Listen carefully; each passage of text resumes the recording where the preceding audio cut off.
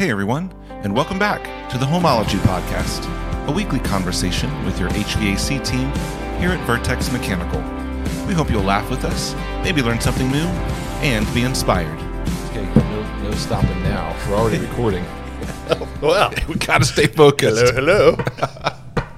Welcome back to the Homology Podcast. It's almost a new year, actually. How about that? Oh my goodness, who'd thunk it that we'd have flown through the fall into the winter here so quickly? So quick. Yeah, and we've had a great time sharing with each of you who've been able to watch and listen, and as we've been in this season 2 of the Homology Podcast. Welcome back, Vince. Thank you, Josh. We had to switch the roles one of these times. You need to be the host and introduce. There you go. And then I'll be stuck with like a deer in headlights. What the? Well, thank you, Vince. I'm so glad to be here. But we have a really interesting topic of discussion here today, which is around HVAC trends, which before you tune out on that and think like, I don't care about HVAC trends, it really isn't so much about trending and popularity as much as it is the technology and the things that you're beginning to see. And there's one particular topic that we're going to discuss that does have some significant relevance because one of the things when you talk about trends might not be again about popularity, but it's about fuel sources. Yeah, and that is actually a kind of an HVAC trend in that fuel sources, ebb and flow as in regards to economic stability. Yeah, I would say that's the number one. I mean, right. there's the thing that drives the trends, right. No question. So let's talk a little bit about that in particular here, Vince, because we've seen obviously improvements in HVAC efficiencies, yep.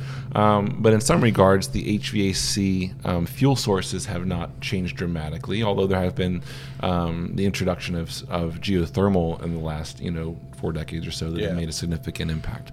But talk a little bit about what you're seeing here as it relates to fuel and how that impacts the HVAC industry. Sure.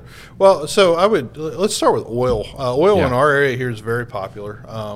There's a lot Why of people. Is that, by the way? Well, I think it's just because that's where we started. Yeah. I mean, I think when you go back 40, 50 years, people would be able to buy fuel for 10, 15 cents a gallon. You just can't beat that. And that was by far the most effective way of heating a space. Yeah. But the thing is, now here we are. Those systems are coming. Sometimes on their second, third life cycle, and as they come to this last end, we're not obviously at 15 cents a gallon anymore. No. So, so it's making a lot of people rethink that a little bit and looking at their options. Yeah. So fuel is definitely a driver. Oil is one that is. It's going away. It's been going away for the last 10, 12 years. Sure. I mean, it's since 2008. I think 2008 we saw a nasty spike that winter here locally. I mean, it was up to like $4.50 a gallon, which I know for some parts of the the United States that's not a big deal, but for here, when you're used to paying 65 cents, 85 cents a gallon, $4 is pretty hefty. It was a big deal. So that's on the back. I mean, that's still on everybody's mind. Anybody that's burning oil yet, that still is a very recent memory, even though it was that long ago. So, and what's been the primary thing that's replaced that? Yeah, so that's where people would be looking to us for really options. What is a good way to change, and every home is different, and that's what makes what we do kind of unique in the fact that we can walk into 2 different houses that are both burning the exact same thing, and I may have 2 very different outcomes or recommendations for them depending on what we're seeing. So and depending on what fuel source might be available, correct, in that area as well. Absolutely. Yeah. I mean, there was a period there where the geothermal there was a rush from the oil people to geothermal because they were sick of paying the high utility costs. Yeah, sure. And they wanted to go to something where they didn't have to worry about it anymore. And so that was there for a period of time. There's a few years there where we just did one geothermal after the next in homes that are 15, 20, 30 years old, some of them up to 100 years old. Yeah. And that's a little bit of a feat to create that, but it's very doable. Sure. If you keep if we as the installers keep an open mind as to what we're doing there. So that's been kind of the trend. Yeah, let's just talk about geothermal for a minute because I can remember when a number of years ago geothermal was cutting edge technology. And of course, anytime there is that, there's going to be a competition rush to create an alternative technology, and that, of course, it might be the efficiency of the heat pump system. But Vertex has stood out amongst many other companies all along the East Coast, really, as an exceptional geothermal installing company and service team.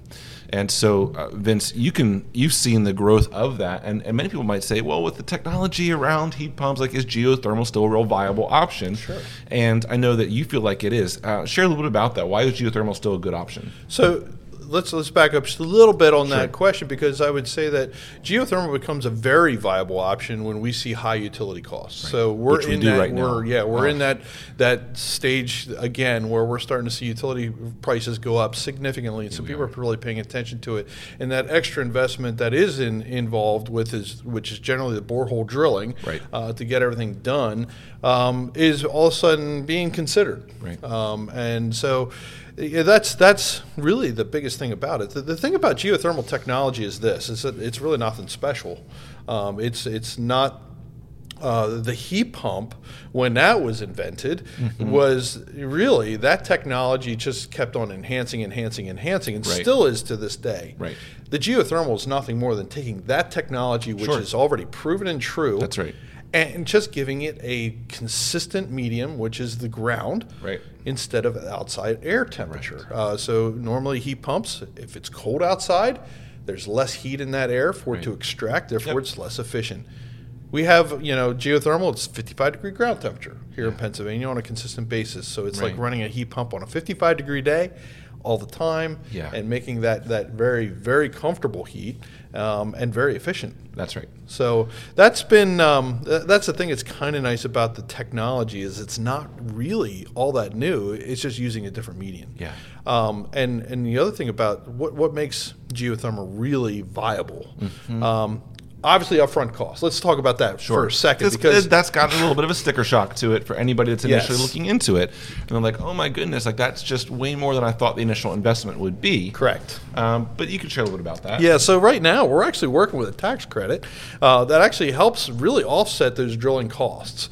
But that is the big thing about it. Sure, I mean, when it comes to the equipment itself, it's really not that much more expensive than a conventional high-end system. Right. So you really, it's the drilling costs, the having to rebuild your front yard or whatever wherever we're drilling. That does mess up things a little bit. But we all of a sudden pull everything back together, reseed, and the next summer you don't even know what happened.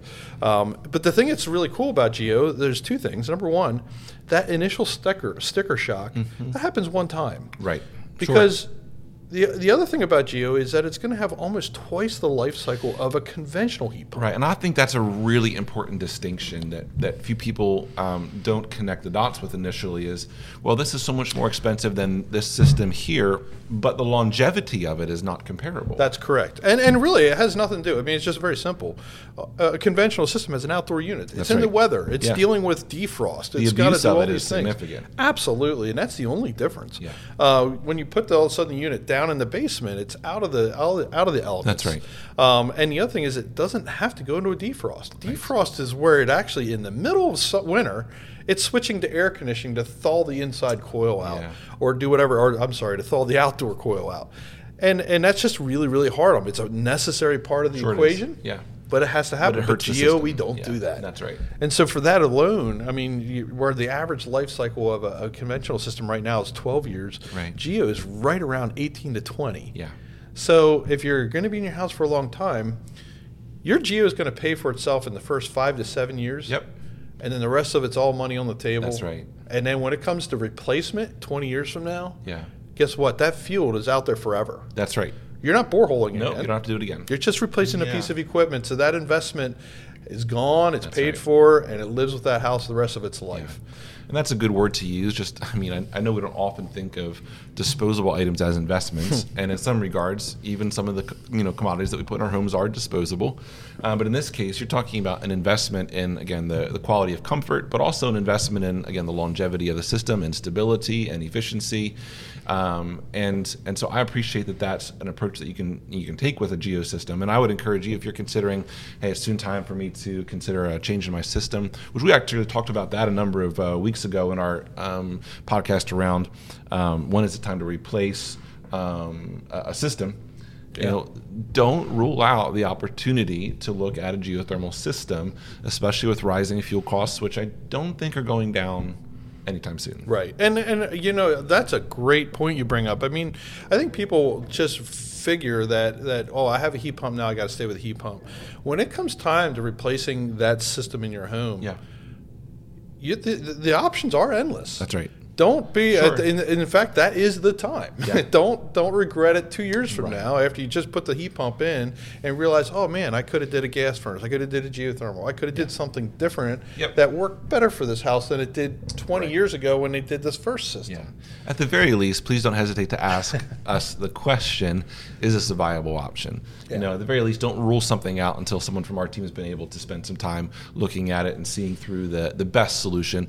And we do know, I want to just give credit to Vince and the team, because without question, when you go into a home for an evaluation, you legitimately ask yourself, what's the best solution, without any prior commitment to, I really want it to be X. Right. No, there's just such a level of integrity. We want what's best for this home, for this space, even for this, geography and the climate. And hey, they're getting beat by wind all the time, and there's some different ways to approach it. So I really appreciate that as well, Vince. And and geo isn't it for everyone. Yeah. I mean, there's been many times where we walk in and they actually are inquiring about geo. It's hey, we'd really like to go this route. We have the money available. We'd like to do this.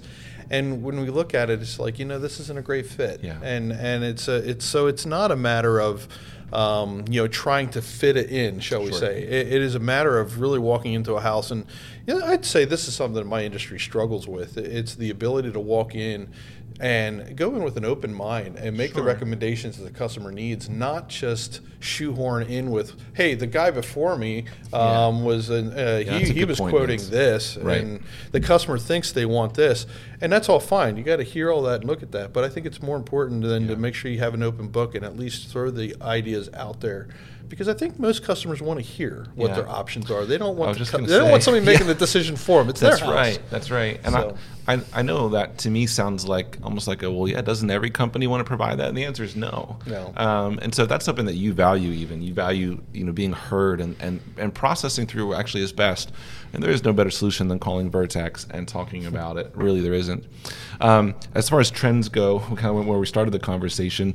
One trend is obviously towards continual improvements on the technological connectivity of systems and the smart home. So we're not going to get into that today, because we just talked about that a few weeks ago. That's right. But this is just kind of a plug. If you didn't hear that one on smart thermostats, that's one example of smart technology. Vince, any last thoughts on trends within the industry or trends for homeowners that they should be aware of? The trends are something that does continue to change. The biggest trend I see happening, and it's both in heating and air conditioning, is two-stage equipment. Very good. And the reason is that could be a geothermal, that could be a heat pump, it could be AC, it could be gas furnace. But two-stage equipment is the thing that makes those so incredibly special. Is number one, they are more efficient. Let's start with that. But the thing is about comfort. Comfort is considerably higher on a two-stage piece of equipment, because your unit is sized for the worst case scenario. So we are going to size here in Pennsylvania, we're going to size for an 8-degree day for your furnace. Well, how many times are we actually at 8 degrees? Yeah, only a few through the winter. That's right. Yeah. How many times are we at 30 degrees? A lot. Yes. So what's nice about a two-stage unit is in most times it'll stay in that first stage, its most efficient state. And what that means is the unit runs longer with a smaller flame. And what that means is heat's constantly pumping out at a slower rate, which makes the whole house feel more comfortable. And we actually just discussed this on the last Stump the Yunt when we said, is bigger always better? And I remember Nate was talking a lot about, sometimes solution is not bigger, but it's just the right size in a two-stage unit, which is going to be more efficient than this. He called it, he used a word about a cycle. What was that word? Yeah, so a cycle is when the unit comes on and turns off, and then comes back on again. So we hate cycles, because every single time it does that, that's one less time it's going to start So right. sooner or later. It's not going to start when it's being demanded. That's right. So long run times is also the equivalent of a car that's on a highway versus a car that's in town. That's Burns right. less fuel, a lot less wear and tear. That's great. Yeah. So listen to that podcast also. We just gave you 2 more to listen to: Smart Thermostats and the last Stump the Yunt on it. But that was really good, helpful feedback there, Vince, on 2-stage equipment. Yeah. So we covered a number of interesting things today. As always, if you have questions, you can reach out to us at contact@vertexmechanical.com. We'll be sure that Vince gets some of those questions and can answer them for you, or some of our other team members. But thank you for joining us here. I think this is the last one of the year, and we got some New Year's things coming up here, which we're excited to share about 2022 and what's ahead. So thanks for joining us this year. Vince, thanks always for sharing your wisdom with us. Absolutely. Have a great day. Hey, thanks again for joining us today. As always, we hope you enjoyed your time with us and that you'll return again next week. And if you need to get a hold of us, just visit vertex-mechanical.com to call or email.